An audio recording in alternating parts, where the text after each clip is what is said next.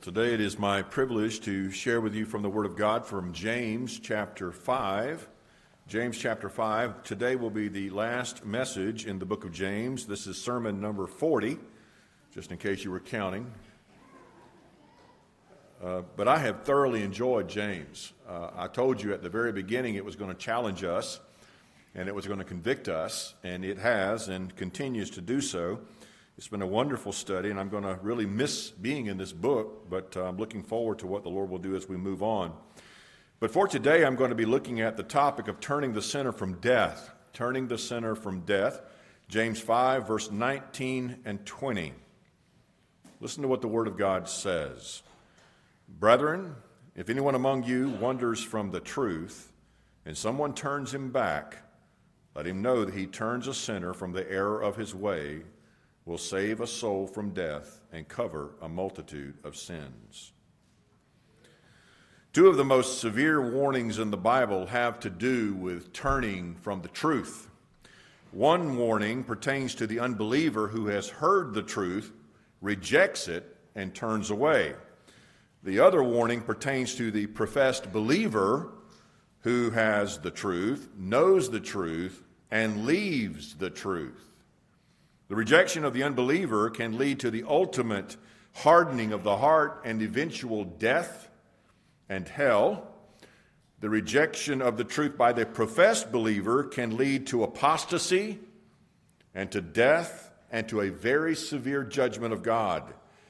And honestly, I do not know anything more important to understand about the mission of the church than to know that it has a responsibility to help people understand how to respond to the truth. How to respond to the truth. Now, I'm not talking about just any truth. I'm not talking about the truth that is good truth for general things in life. Like, for instance, it's good to have the truth about your food, right? You actually like to know what you're actually eating. And it's good to have the right truth about your medical condition so that you can have the proper treatment.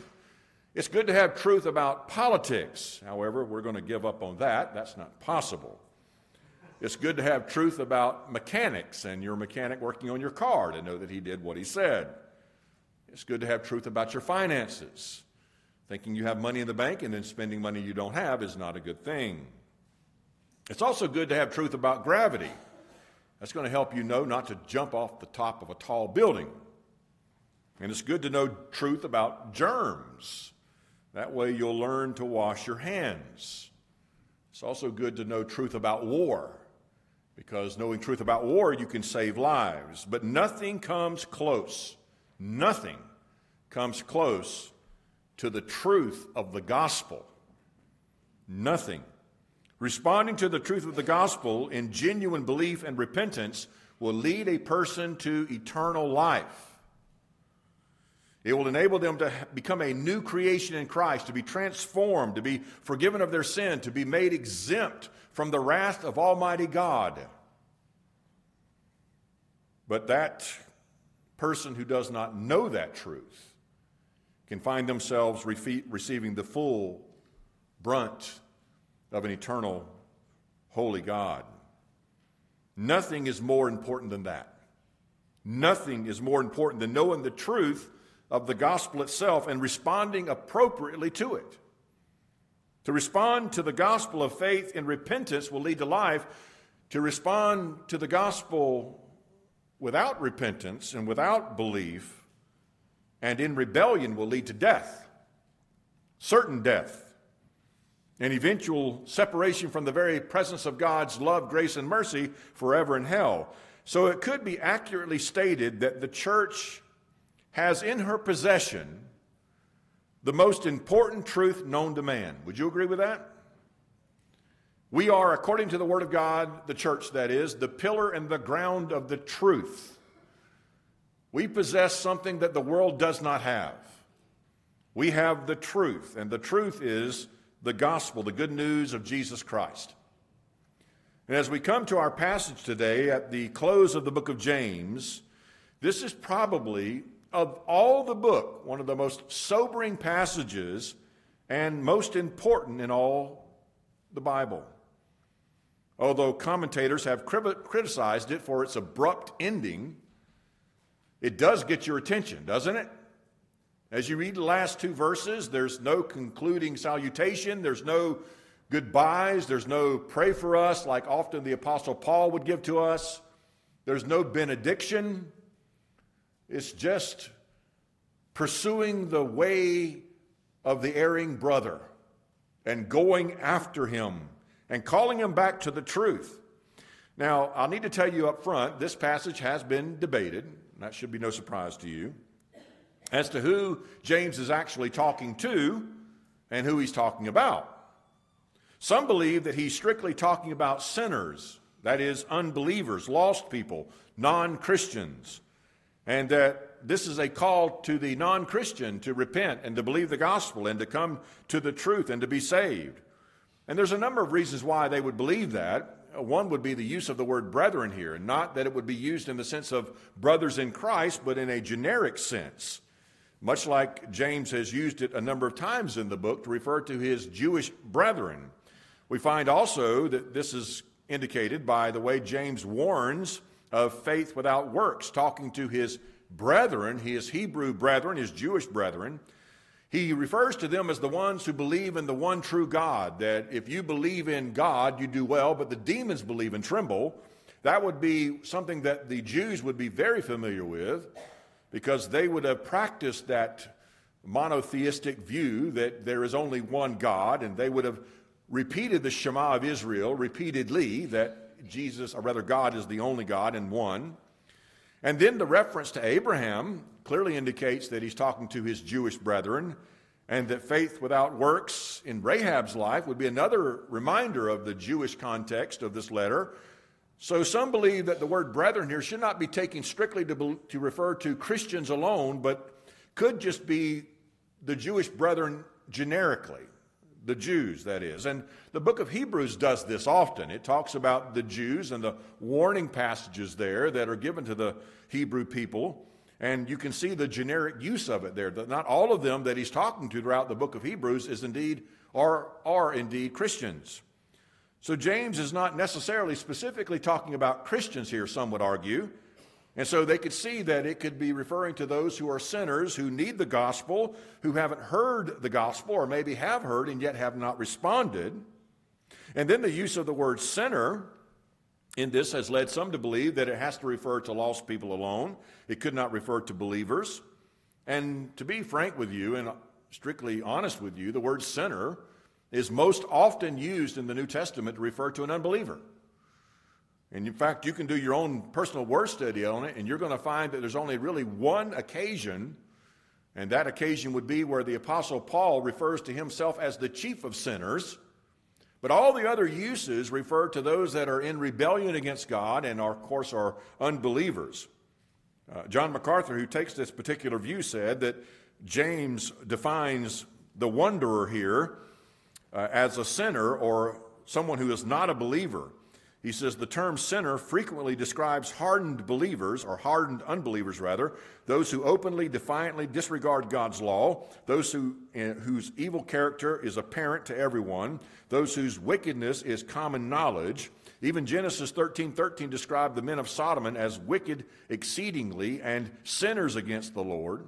The opening verses of the Psalms declare how blessed is the man who does not walk in the counsel of the wicked, nor stands in the path of sinners. Verse 5 of that same psalm, it says, the wicked will not stand in the judgment, nor sinners in the assembly of the righteous. John goes on to state, sinners are defined in Psalm 51:13 as those who need to be converted to God, while Proverbs 11:31 contrasts the wicked sinner with the righteous.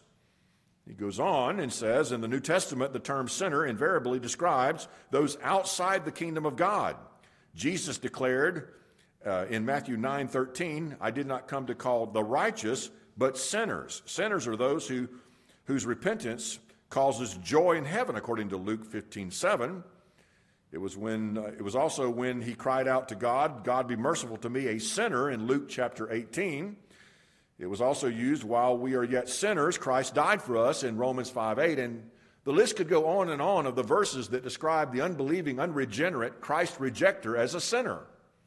And so some would say that the use of the word sinner in the text would clearly indicate to us that who James is talking about here is the unbeliever, the lost person who needs to respond appropriately to the gospel. And then another reason why some believe that is that the words the truth, definite article, the truth, not just any truth, as I just shared with you, not a truth, but the truth is truth specific, meaning it's talking about a particular truth, that meaning the gospel. You can find that again, that phrase, the truth, often referring to the saving truth of the gospel throughout the New Testament. And so some would believe that, again, James is referring to this truth here as the gospel call on a lost person. And then a little later on in verse 20, the term that is used, the error of his way. The error of his way.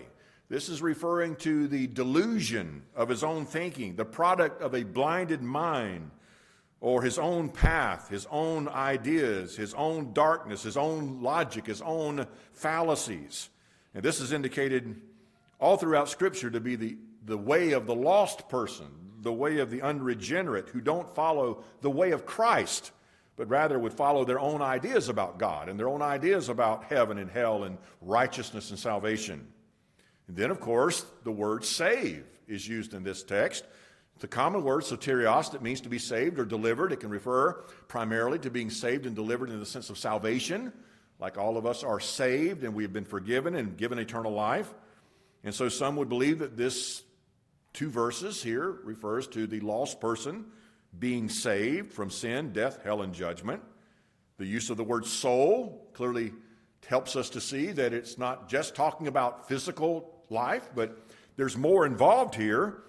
It's more of the eternal part of the person who will live forever and ever, whether it's in hell or in heaven.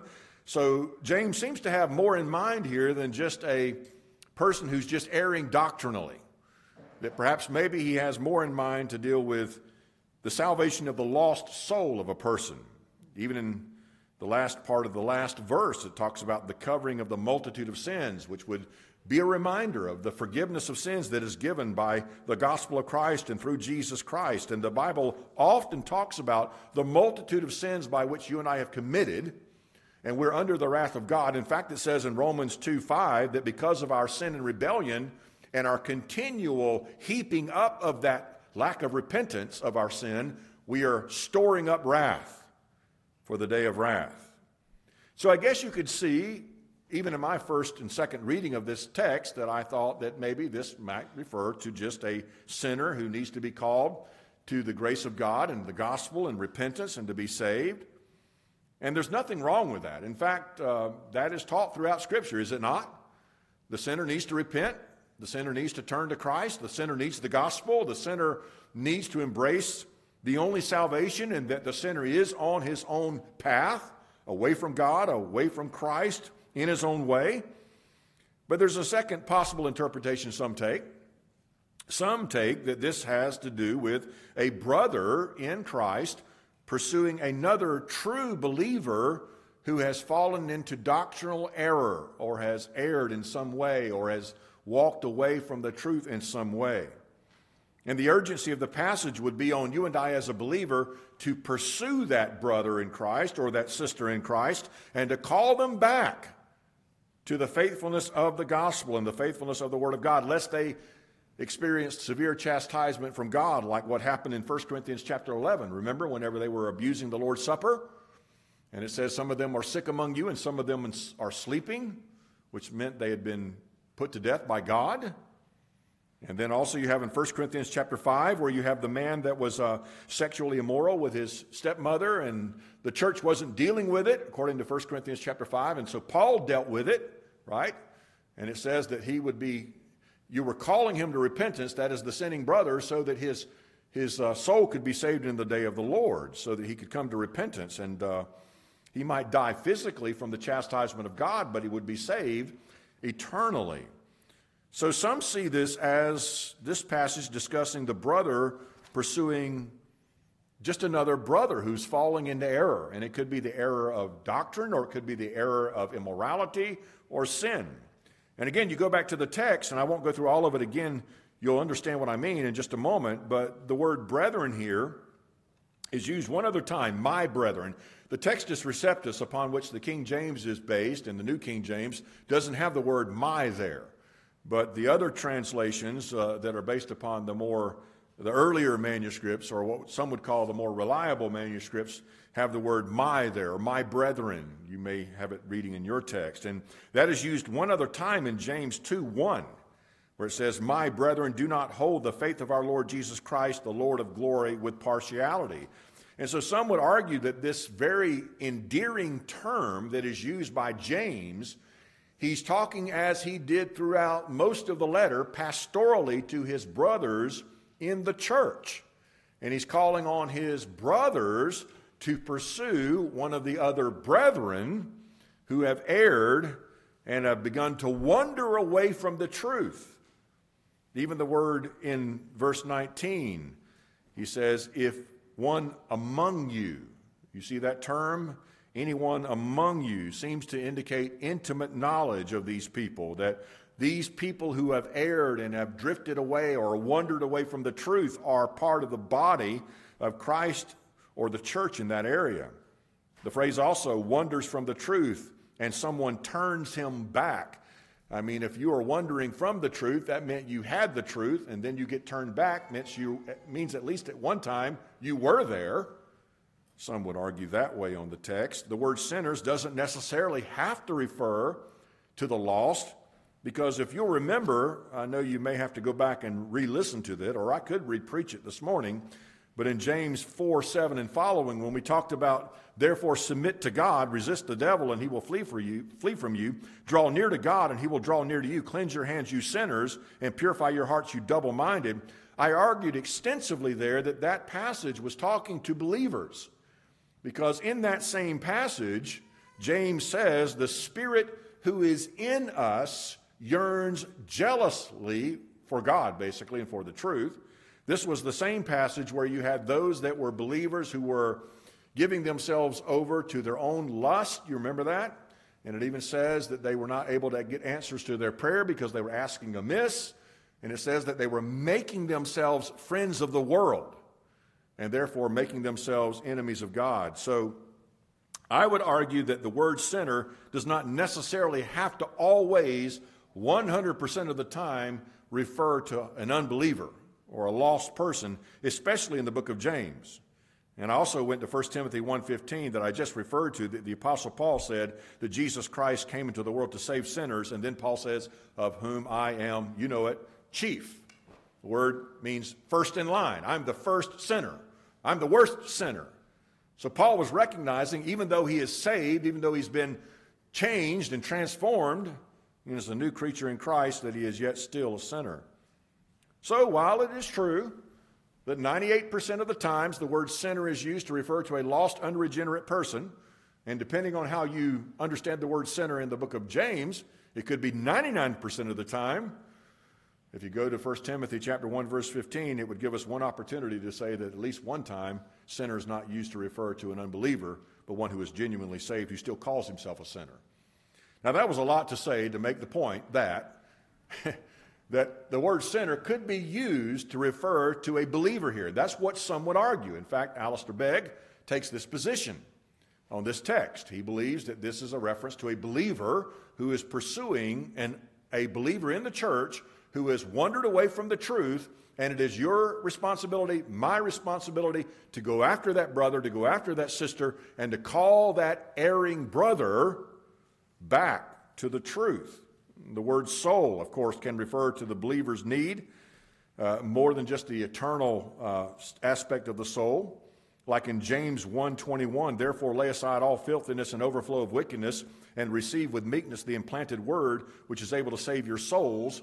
James kind of zeroes in on the immaterial part of man is the most important here. We're not talking about saving the body. We're talking about the Word of God saving the soul and nourishing the soul and enabling the soul to be all that God's called you to be. And then covering a multitude of sins could have simply been something to refer to the fact that you are forgiven of your sins as a believer. You erred, you went astray, you were seduced, by false doctrine or your own ideas or your lack of diligence in the Word, and now you're being called back, and now the Bible is assuring you that you can be forgiven of those sins. So, here's the question. Which is it? Is it the lost person that James is talking to who needs to be called to the gospel and to be saved? Or is it the believer who is a genuine believer, but one who has erred and has gone into either false doctrine or perhaps has been seduced by error? Well, honestly, I believe the answer lies between both of them.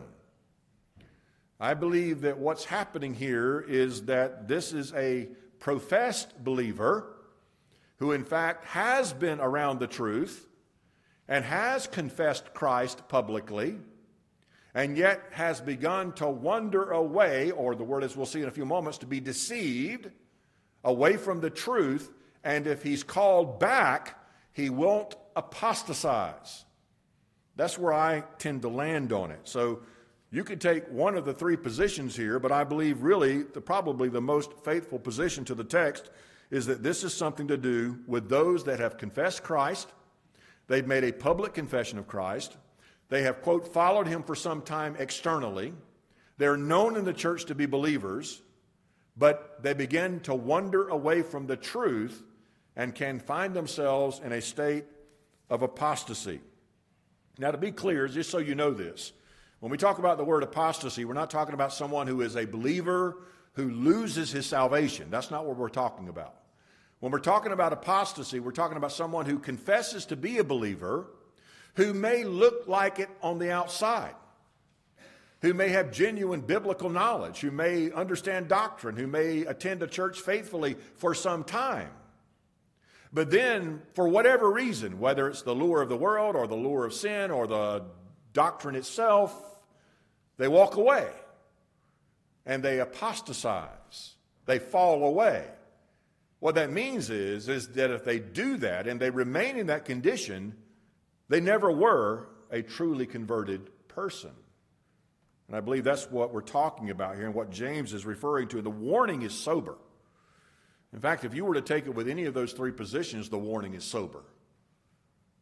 And so I think that the right interpretation here really lies somewhere in the middle. I believe it's a person who is part of the believing community. By profession, he's been a part of the visible church. He is known and has known the truth. He has practiced it for some time. He participated in the ministry by attending the assemblies of the church.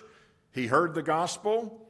He made a visible response to the gospel. Everything doctrinally and practically seemed to be in order. This person may have even been enthusiastic and brought his family to church or brought other people to church. He may have been so enthusiastic that he had printed up some tracts in the Hebrew language and gave it to his Jewish brethren who needed the gospel. He may have experienced being unsynagogued and put out of the assembly of the synagogue, and maybe he has even lost family and friends from his profession of faith in the gospel. He may have been those that looked forward to listening to the apostle come and teach at the church, or even James read the letters of the apostles. He may have been in doctrinal debates, trying to figure out how the old covenant plays into the new covenant. What about circumcision? In other words, by all appearances, this person appeared to be a true Christian. He appeared to be a true Christian, but he wanders from the truth. He wanders from the truth, and he goes his own way. That's critical in the text. He goes his own way. He starts listening to the world or the false teachers that are saying that salvation is not only by grace but by works, like the Judaizers were teaching. Or perhaps he's becoming seduced by the Gnostic heresies of the early church and walking away from the divine nature of Christ or the humanity of Christ. Or he feels the luring of the temptations of the world, that his life would be much better off had he not given himself over to these doctrines, and he would not have lost his family and his friends and his position and his job, whatever it may have been. Or another way of saying this person that he's talking to here and about is a potential for apostasy. A potential for apostasy. He could walk away from the only truth that saves. The only truth that saves. Now you say, well, that's rather hypothetical, isn't it? Well, It could be, but sadly it's not. And what I mean by that is, this is not something that rarely occurs in the visible church. This occurs more often than it doesn't.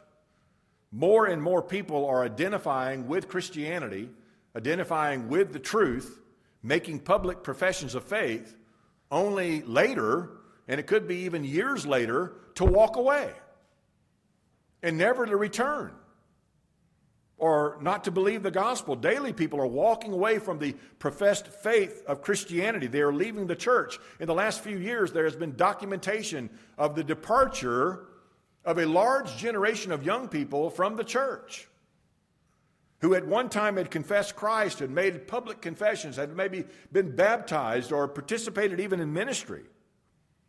This is a sad thing, and I'm not even talking about people leaving for immorality necessarily, although that does happen. We're not talking about people just leaving because they just want the sin of the world and they want to go after what the world has to offer, although that does happen. What I am talking about is even people who just don't believe it anymore, who just wander from the truth and no longer accept it as real. Instead, they're more apt to seek what is more important in their own life or to have their own truth, as it is often stated.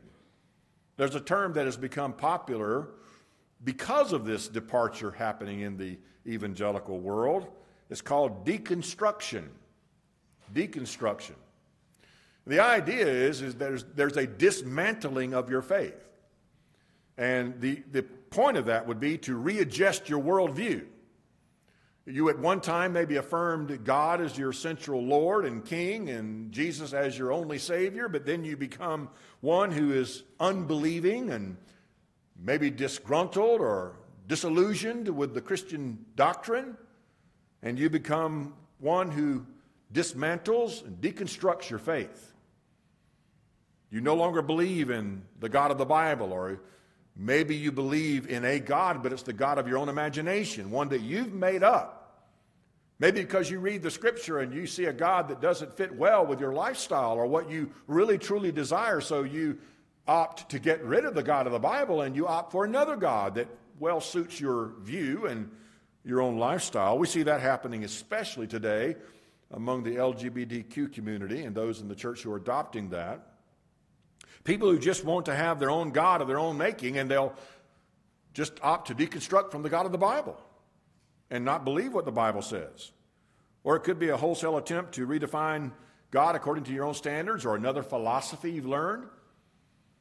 They say if you want to be deprogrammed from Christianity, send your children to the universities. And sadly, I have to tell you, a lot of that is true. You have to be very careful nowadays where you go, where you send your children. If they're going to pursue higher education, there's a lot of stuff out there right now that you need to be very solid in before you go into the context where they're going to actively attempt to dismantle and deconstruct your faith. And the church sadly hasn't helped us with that, has it? Much of the church is not even teaching clarity in the doctrine of Scripture. And I think these warnings in the Bible need to be brought home to all of us, that there's a possibility that any one of us in this room, any one of us, including myself, could apostatize. This is not beyond any one of us. It is an attempt, of course, as I have said today, when they use the word deconstruction, to repackage it into a positive term. It's not apostatize anymore, it's deconstruction. And the idea behind that is this is a positive thing. I'm getting rid of all of those things that aren't important and all of those things that kind of bind me up and hold me down and don't allow me to be all that I can be in this world. But that's sadly a lie of the devil. The reality of this very truth should shake us to our core. It should shake us to our core. We see it all the time. If you're in ministry or you are around ministry or you're faithful to a local assembly, you will see this. Some of you have family members that have walked away from the truth of the gospel.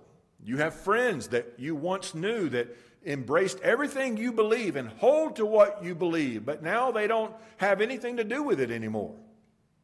They used to be known as those who carried their Bibles and read their Bibles and listened to sermons, and now they don't do any of that anymore. They used to come and sit here in the pew, but they don't come anymore. They're in danger of apostasy. They're in danger of walking away from the truth. Now, there are two things happening here in this passage, and both of them have extreme urgency given to both of them. The first is this: there's a severe warning of what happens to the soul that does not turn back from the temptation of apostasy. I'm not going to use the word deconstruct because that's just not the biblical term. We're going to stay with the word apostasy. There's a severe warning of what happens to a soul that does not turn back from the temptation to apostatize, who does not turn back from the error of his way, but ends up in death. It ends up in death. And then, in a more positive way, there's a severe urgency for you and I as true believers to pursue the person who is tempted to walk away from the faith. This is such an important thing. God desires that all of us, listen to this, God desires that all of us who know people who have done this and are tempted to do so, or are in the middle of this, to pursue them, to go after them, to call them back, to persuade them to turn around, lest they die. We don't need to recategorize the deconstructed. We need to evangelize the deconstructed and the ones who are tempted with apostasy. The warning of this apostasy is replete in Scripture. In every church, there are those who make shipwreck of their faith.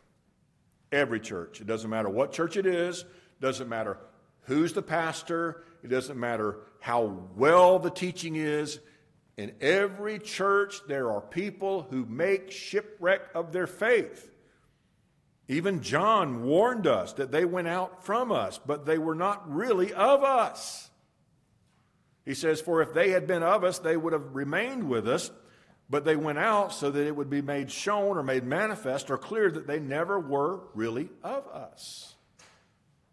Such defectors from the faith claim at one time to have believed the gospel, but now they don't, or their lives don't show it. I want to show you a couple of passages, and I don't have a lot of time to go through all of these, but I'm going to show you a few of them. The book of Hebrews, if you can turn there with me to chapter 2, this is probably one of the clearest representations of the calls of the Bible on people who are possibly going to defect from the faith, make shipwreck of their faith, or apostatize. Now, just to give you a quick context, Hebrews is written to the Jewish people, Hebrews, and these people, when they would come to Christ, there was a great cost involved in it. They could be, as I've mentioned before, unsynagogued. They could lose their family. There could be funerals conducted for the people who were still alive because they had embraced Jesus as their Savior and Lord. There was a great cost involved in coming to Christ in the Jewish community. Even at that time, the Christian doctrine and the Christian way, called the way in the book of Acts, was considered cultish. The Apostle Paul believed when he was Saul, remember, and he was persecuting the church, he believed that this was false doctrine. And so there is a lot of people who are tempted not to believe, not to give their lives to the gospel, not to follow Christ faithfully. And there are those who have seen more than any of us have ever seen. Most of these that he's writing to here in the book of Hebrews were witnesses of the miracles of Christ and the ministry of Christ. So they have the most revelation, the most information, the most truth, if you will. So in Hebrews chapter 2, verse 1, the first warning comes. Therefore, we must give the more earnest heed to the things we have heard, lest we what? What's the word? Drift away. For if the word spoken through the angels proved steadfast, and every transgression and disobedience received a just reward, how shall we escape? And the we's inclusive, generic, we Hebrew people, we Jewish people, how shall we escape if we neglect so great a salvation, which at first began to be spoken by the Lord himself, and was confirmed to us by those who heard him, which were the apostles. God also bared witness with signs and wonders and various miracles and the gifts of the Holy Spirit according to his own will. Listen, the warning is so clear in this text. You had better give yourself over to the gospel and salvation.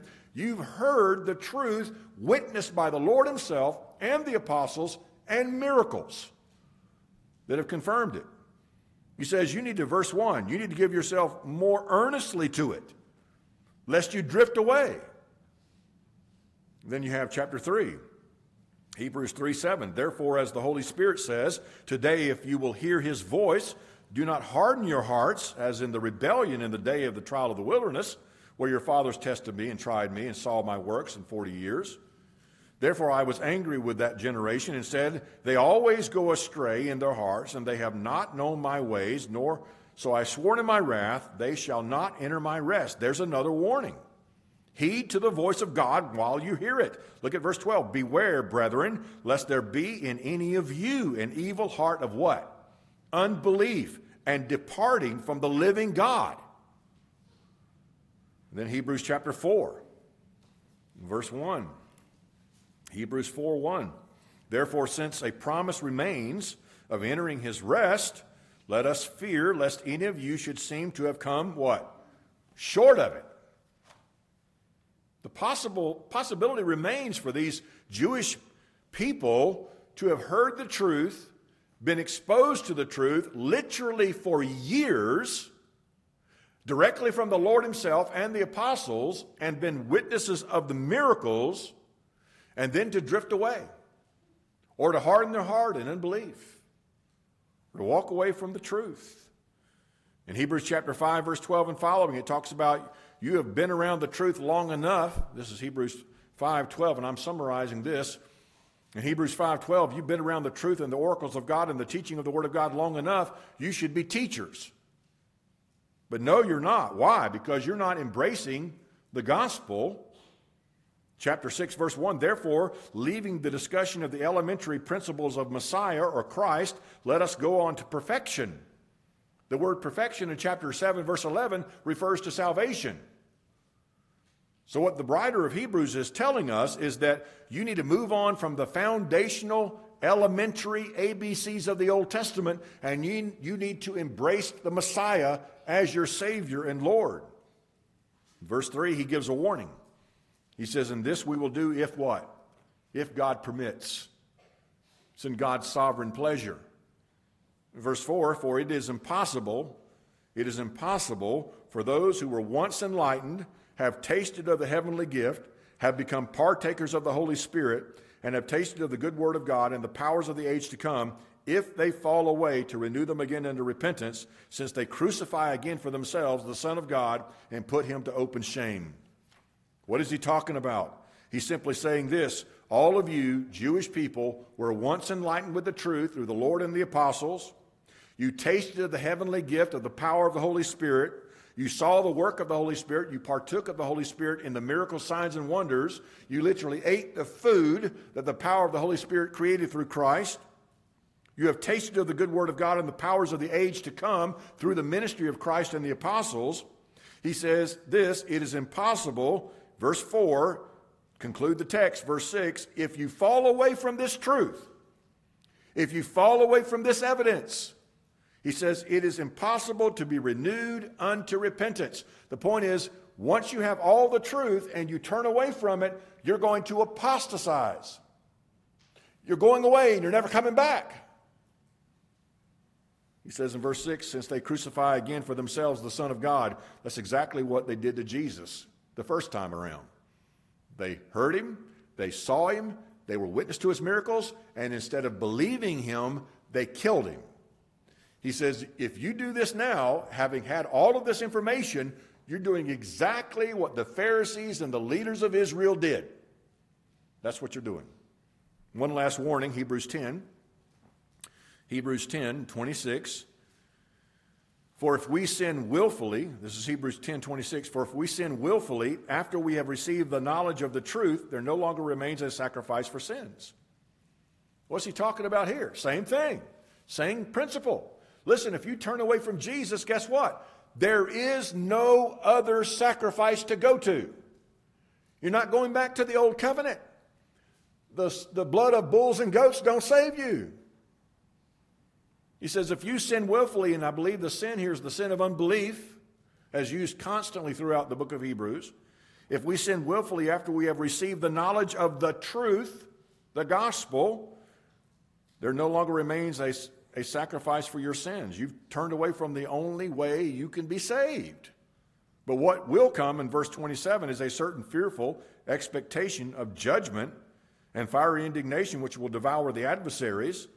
In verse 29 comes this severe warning of how much worse punishment do you suppose will he be thought worthy of who has trampled the Son of God underfoot and counted the blood of the covenant by which he was sanctified a common thing and insulted the Spirit of grace. You say, how do you do that? You reject him. When Jesus says, I am the way, the truth, and the life, I am God, I'm the only way to salvation, and then you say, no, not going to do that, not going there, not going to believe that. You have done exactly what it says in verse 29. You have thought, you have trampled the Son of God underfoot, counted the blood of the covenant an unworthy thing. Severe, isn't it not? It's severe warnings given to us in the Bible. Now, Jesus also did the same thing. He warned much like the author of Hebrews did.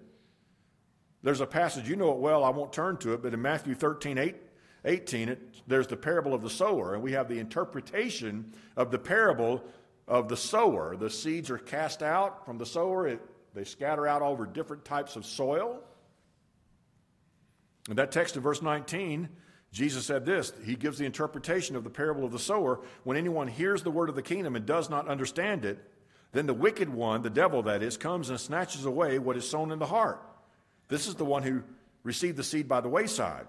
But he who received the seed by the stony places, this is the one who hears the word and immediately receives it with joy. He makes a profession of faith. He confesses publicly that he believes in Jesus and the gospel. But then verse 21, yet he has no root in himself. He endures only for a while. Only for a while. But when tribulations and persecution arise because of the word, immediately he stumbles. And then there's another one.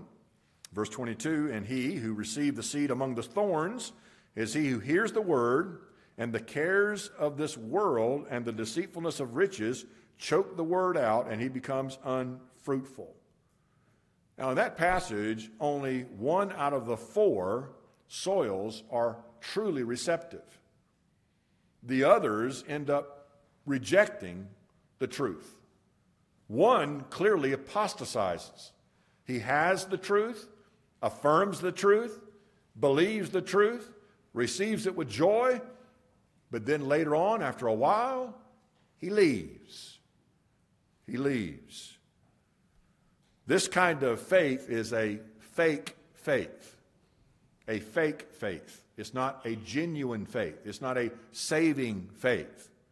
It's the kind of faith that can be external, but not internal. It's the kind of faith that can go on for some time and look real, but it's not real. It's not the kind of faith that produces fruit. It's not the kind of faith that produces perseverance. It's an initial response. It's a surface response. And I believe James has that in mind as he comes to this text here. As he warns, and he warns about wandering away. And that's really an interesting translation, is it not? To wander from the truth? To wander from the truth? And I believe this is the theme of the book of James. In fact, one of the themes moving through that, because James was concerned about those who could, on the surface, look like they're real, but internally they're really not. That's why he gave a series of tests or ways to evaluate whether or not you're truly a converted person.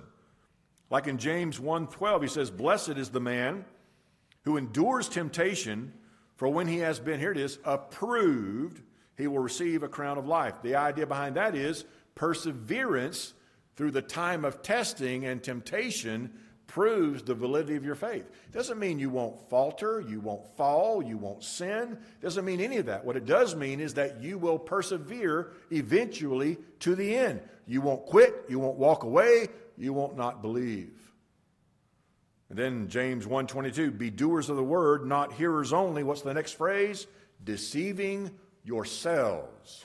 If you're a hearer only and not a doer, you're deceiving yourself. And then James 1:25, but he who looks into the perfect law of liberty, which refers to the word of God, and continues in it, and is not a forgetful hearer, but a doer of the work, this one will be blessed in what he does. Again, talking about the perseverance of your faith. Does it continue? You have James 1:26, if anyone among you thinks he is religious and does not bridle his tongue, but deceives his own heart, this one's religion is useless. Pure and undefiled religion before God the Father is this, to visit orphans and widows in their trouble and to keep oneself unspotted from the world. Now, what he is not saying in that text is as long as you go visit a widow or go give some money to the orphans, you're automatically saved. That's not what he's saying. What he is saying in this text, if you have genuine faith, it has fruit. True faith works. That's what it's telling us. True faith works. That's why James 2:14, right? What does it profit, my brethren, if someone says he has faith but does not have works? Can that kind of faith save him? What's the answer? No. Absolutely not. James 2:19, you believe there is one God, talking to the Jewish people. You do well. Even the demons believe and they tremble. But do you not know, O foolish man, that faith without works is dead? He's not saying that you are saved by works. He is saying that you are shown to be genuinely saved by your works. So as we get to the end of the book of James, this is really the final warning given to us here. It has been throughout the whole book. It is helping us to see the urgency of calling someone back who may have a surface faith, not a genuine faith, not a saving faith, but may be tempted to apostatize and walk away from the only truth there is, to disbelieve what is truly the gospel. And then, of course, the call is on all you true believers to go after those people who are tempted to walk away from the truth. To walk away from the truth. We have 2 points for the message. 2 points. The concern, and then, of course, the commendation. These will come quickly because we've already kind of worked through the text. I'm not going to make this sermon 41, okay? So the concern, verse 19, brethren, if anyone among you wanders from the truth, now verse 20, he talks about also the error of his way, then if you go after that person, you will save his soul from death and cover a multitude of sins. But the concern is this, that he wanders from the truth, that's the concern, and that he goes after the error of his way. That's the concern.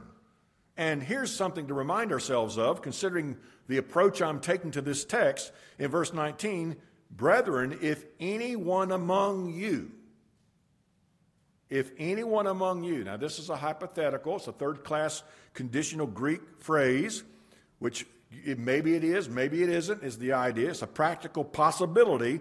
But what I want to show you about that is this. When he says, if anyone among you, there's the real possibility that it could be any one of you.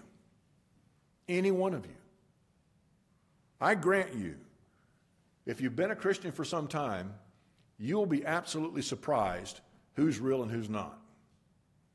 There's a lot of people who claim to know Christ who really don't know Christ, who claim to be a follower of Jesus who really are not followers of Jesus. I have to tell you of an event that occurred early in my Christian life that I have yet to fully and completely get over. It was a sad situation of a very dear brother of mine who I went to school with. I spent a lot of time with him. In fact, he and I spent time in ministry together. We witnessed to the lost together.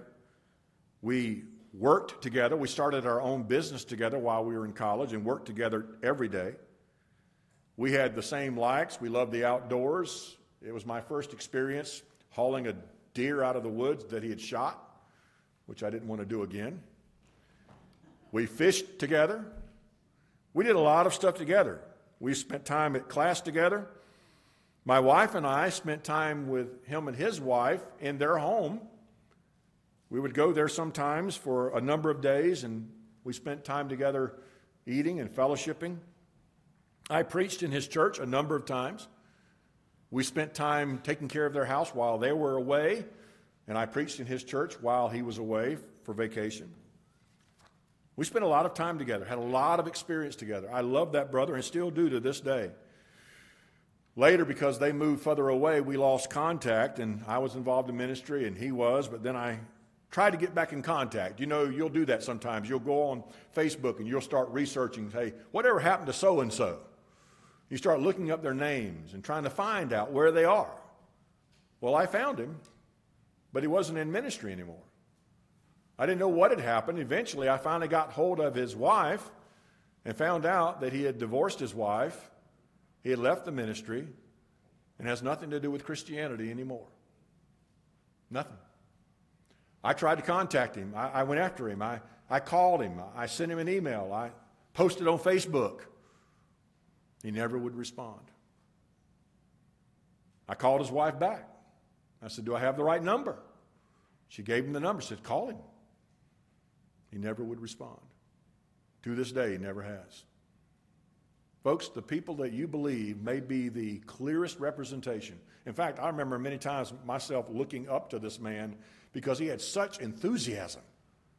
He had such enthusiasm for the gospel. I just wanted a little bit of it to rub off on me because I was so cold and non-emotional. And I just wanted to get a little bit of that enthusiasm he had to witness to everybody and anybody around him. He had no fear at all. He had been apparently, based on his own confession, called out of a very immoral lifestyle. But as time went on, he wandered from the truth. He left the faith. He abandoned the gospel. I still pray for him. I still pray that God will bring him back.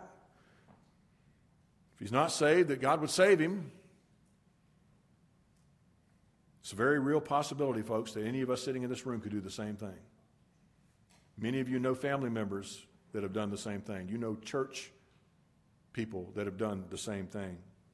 I can't tell you how many people I baptized and they're not with the Lord today. They don't walk with him. They don't talk about him. They don't say anything about him. They don't go to church anymore. They don't read the Bibles. They don't listen to sermons. Jesus is an afterthought. Jesus is one of those things you talk about during Christmas and Easter. And that's really about it. That's all it is. That's what it's become. Notice the text now as we close out. This text tells us of the warning of wandering from the truth. This word wander here could be translated from a middle or passive viewpoint. What I mean by that is if it's passive, it could mean that they are being led away. Something is causing them to be deceived and wandering away. If it's middle, it's more reflexive, meaning that they are personally responsible for their own being led away. The word translated here to wonder is a Greek word that has the idea of being deceived. In fact, the verb form of it has the idea of being deceived or making wrong judgment, being led astray, being misled. It's used many, many times throughout Scripture. Now, there's another form of it with a preposition in front of it, which has intensified it. It's used in 1 Timothy chapter 6 and verse 10, which says, "For the love of money is the root of all kinds of evil, for which some have strayed from their faith." That's the same word. It's just intensified with a preposition. Synonyms are used throughout the Bible of this same kind of straying and wandering away from the truth. In Proverbs 19:27, it says, "Cease listening to instruction, my son, and you will stray from the words of knowledge." 1 Timothy 6:20, Paul says to Timothy, "O Timothy, guard what has been committed to your trust, avoiding the profane and idle babblings and contradictions of what is falsely called knowledge. By professing it, some have strayed concerning their faith." 2 Timothy 2:16, "But shun profane and idle babblings, for which will increase more ungodliness, and their message will spread like cancer. Hymenaeus and Philetus are of the sort who have strayed concerning the truth, saying that the resurrection is already past." That particular Greek word is different, but it is a synonym of our word here, to wonder. You find it also referenced in 2 Peter chapter 3 and verse 15, where it talks of Paul the apostle who wrote the other letters of the gospel. Peter is writing about Paul's writings. He says this, "Paul has written to you, as also in his other epistles, speaking in them of these things, in which are some things hard to understand, which untaught and unstable people twist to their own destruction, as they do also the rest of the Scriptures. You therefore, beloved, since you know this beforehand, beware lest you fall from your own steadfastness and be led away with the error of the wicked. These warnings are all through Scripture. All through Scripture. So he says that we are and should be concerned about the brother who, or the person who wanders from the truth, because he's following after the next verse, verse 20, the error of his way. The error of his way. That's a unique way of saying basically he's going after whatever he believes. He's going after his own thoughts, his own philosophy, his own ideas. He's pursuing what he thinks is best. It's the word again, plane.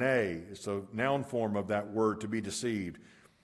He's going after, he's being deceived to follow his own ideas, his own lifestyle, his own principles, instead of following the gospel and the truth of Scripture. Listen to Proverbs 14:12. You know this verse. Listen to this. There is a way that seems right to a man, but the end of that way is what? Death. There's a lot of people out there who have a lot of views about God. They have a lot of views about Jesus, have a lot of views about salvation. You hear it all the time. You hear it even in church. But there's only one way. There's only one gospel. There's only one God. There's only one way to get forgiven. And you and I are the only ones who have that truth. And we as the church, the evangelical church, are responsible to make sure people know that truth, hear that truth, so they can respond appropriately to it. Proverbs 12:15, the way of the fool is right in his own eyes. Sure sounds like our culture, doesn't it? Proverbs 30:12, there's a generation that is pure in its own eyes, its own way. Matthew 7 tells us that we are to enter into the narrow gate, for wide is the gate and broad is the way that leads to destruction, and there are many who go in by that, but narrow is the gate and difficult is the way that leads to life. Listen, there's only one way, not your way. This isn't Burger King gospel. You have it your own way. It's Jesus. Jesus is the only way. It's the narrow gate. It's the difficult gate. It's the hard life to be a follower of Christ.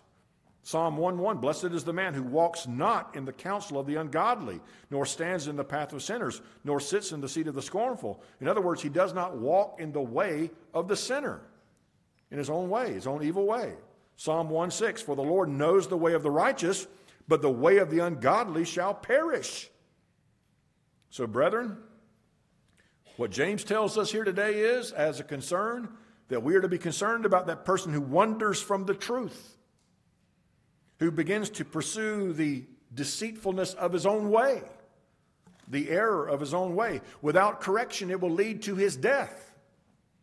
It will lead to his death. It will lead to the unforgiveness of sins. It will lead eventually to hell. If there are people who have known the truth as we have had it so abundantly given to us today, and then walk away from it, they are in much more severe judgment than someone who's never heard it before. Never heard it. So the concern leads us to the last point, the commendation. The commendation. And this is verse 19 and 20 again. He says this, if anyone among you wanders from the truth and someone turns him back. I thought, as I was reading this text this past week and studying, I said, what a fitting passage to close out the year on. Because next Lord's Day, we start Hebrews 12:1 and 2, which is a wonderful passage to start the year on. But this one reminds us, as we leave this year, that you and I have a personal responsibility to be those that turn people back. Turn them back. Warn them of where they're headed. He goes on in verse 20, he says, let him know that he who turns a sinner from the error of his way will save a soul from death. There is no greater privilege and responsibility in the world than this. Turn him back from wandering from the truth.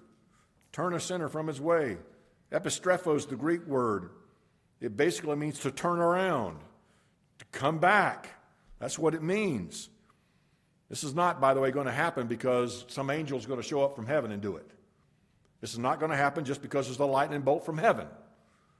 You know what God's chosen to use? You and me. He's chosen to use us. Yes, we're fallen. Yes, we're sinners. Yes, we're not perfect. We're cracked pots, as Paul says, right? We have faults and failures. But if you're in the truth and you're pursuing the truth, you are that person that God has chosen to use to bring that person back. If you know someone, you and I should be going to that person, making efforts to contact that person, to call them back. Why? Because you're going to save that person from certain death. There's 4 things I think you can do. Here they are. Here they're going to come quick. 4 C's. First of all is confrontation. There has to be a point of confrontation. Now, I don't mean you do it in anger or arrogance or hatred, but you do it lovingly. You go to that person, just like Galatians 6:1 says, you go to that person knowing that you also could fall. That you may not be the same guy you think you are anyway, right? So you go speaking the truth in love. You go to that brother or sister and you talk to them about where they are and how serious the condition is that they're in. And then secondly, you convince. You confront, and then secondly, you convince. And that means you use argumentation. You use persuasion. You use the logic. You use Scripture. You use the proof of the Bible. You use whatever the Scripture says to convince them of the condition they're in and the necessity to come back. And then third, compassion. Not only confrontation, you convince, but also you show compassion. That is a genuine love for the person, and you come with weeping. You come with weeping. Listen, there's nothing more severe than a person who has walked away from the truth. I don't know of anything that's more severe than that. You have a person who doesn't know Christ, never has been saved, and they walk away from the truth, reject the gospel. That is extremely severe. That's eternal consequences. You have a person who's known the truth, been in church, associated with Christianity, walks away from the truth, denies the truth, doesn't believe the truth. That is much more severe judgment coming for the person who is apostatized from the truth. So confrontation, convincing, compassion, show them genuine love. Are we weeping for any of these people that we know that have left Christianity, who aren't coming anymore, who aren't talking about Christ anymore, aren't reading their Bibles anymore, don't talk about the things of God anymore? Are we weeping at all? Do we even care? Do we even pray? Do we even lift up their names at all to the throne room of God at all? We have to be filled with compassion, folks. People are literally dying physically everywhere, but they're dying eternally too. And then fourth, continuation. Don't give up. Don't give up. You say, well, I've tried. I talked to the person. They won't listen to me. Don't give up. Don't stop. Listen, the only time you can stop is whenever they finally lay that person to rest in the grave. Don't stop. Continue to meet. Continue to spend time with them. Continue to call. Continue to send letters, emails, whatever it is you can do. Don't give up. The Apostle Paul was a great example of that. He understood that God had providentially decreed that not only that the gospel would save, but that he would use Paul to help that person be persuaded of the gospel. I'm not saying that you and I are the Holy Spirit. We need the Holy Spirit. We have to have the Holy Spirit to convince of the truth. But God has chosen to use you to be the instrument, the spokesman, the tool that can persuade them of the truth. 2 Corinthians 5:11 says, knowing therefore the terror of the Lord, we persuade men. We persuade them. Paul didn't say, you know what, I just came and I gave them the gospel and left. I gave them the truth. That's it. No, he hung around. He persuaded them. He argued with them. I mean, argue in a good way. Arguments. Showed them from the Word of God, like Jesus did in Luke 24, showing them from the Old Testament that Jesus is the Messiah. 2 Corinthians 5:20, what does it say there? Now then, we are ambassadors for Christ, and though God were pleading through us, we implore you on behalf of Christ, be reconciled to God. Do you see the persuasion, the desire of Paul? 2 Corinthians 6:1, we then as workers together with him also plead with you not to receive the grace of God in vain. In Acts 18:4, and he reasoned in the synagogue every Sabbath and persuaded both Jews and Greeks. There's one passage I love to remind myself of. It's in Acts 19:24. When Paul came into a town and he preached the gospel, a lot of times it stirred up a lot of trouble. Paul usually ended up in jail, but he also affected the commerce of the culture of that time too. I mean, he would start preaching that these are false gods, these are false idols, and it would mess up the whole economy. In Acts 19:24, for a certain man named Demetrius, a silversmith, who made silver shrines to Diana, now you're getting it where he's getting his money, right? Brought no small profit to the craftsmen. No, he made a bunch of money doing this. He said, he called them together with the workers of similar occupation and said, men, you know that we have our prosperity by this trade, that is making all of this for the god Diana. Moreover, you see and hear that not only at Ephesus, but throughout all of Asia, this Paul has persuaded and turned away many people, saying that they are not gods which are made with hands. He messed it all up because he persuaded them of the truth. Of the truth. Colossians 1:28 says, him we preach, warning every man and teaching every man in all wisdom, that we may present every man perfect in Christ Jesus.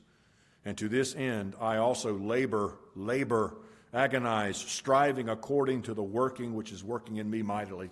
Paul recognized the Holy Spirit was working through him, but he also recognized that he was responsible to be that agent to persuade them to turn back to the truth. Paul knew that.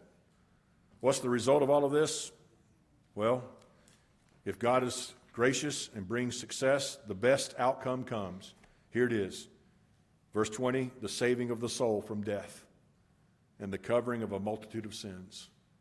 What better outcome could you get, right? You prayed, you labored, you persuaded, you talked, you went after, you sat down with them, and they came back. And they came back. There's warning in here to all of us that we could be those that could walk away from the truth. There's also admonition here that all of us are used by God to go after that brother, to go after that sister who's walked away from the truth. Let's remind ourselves of this as we go into the year 2024. Our responsibility is great, but our God is greater. Let's pray together. Our Father, we do thank you for our time together. Lord, what a tremendous passage of Scripture. Lord, I just thank you that you have given to us great hope that you can use even the poor and desperate efforts of us to reach these people who have wandered away from the truth. I pray, God, for the many that we know. Many of us know family and friends who have walked away from the truth, wandered into error, or embracing false doctrine, false philosophy. Lord God, I pray that you would change their hearts, change their minds, turn them back, enable them to repent and to turn and to come to follow Jesus Christ as Savior and Lord. And we'll pray all of this in Jesus' name.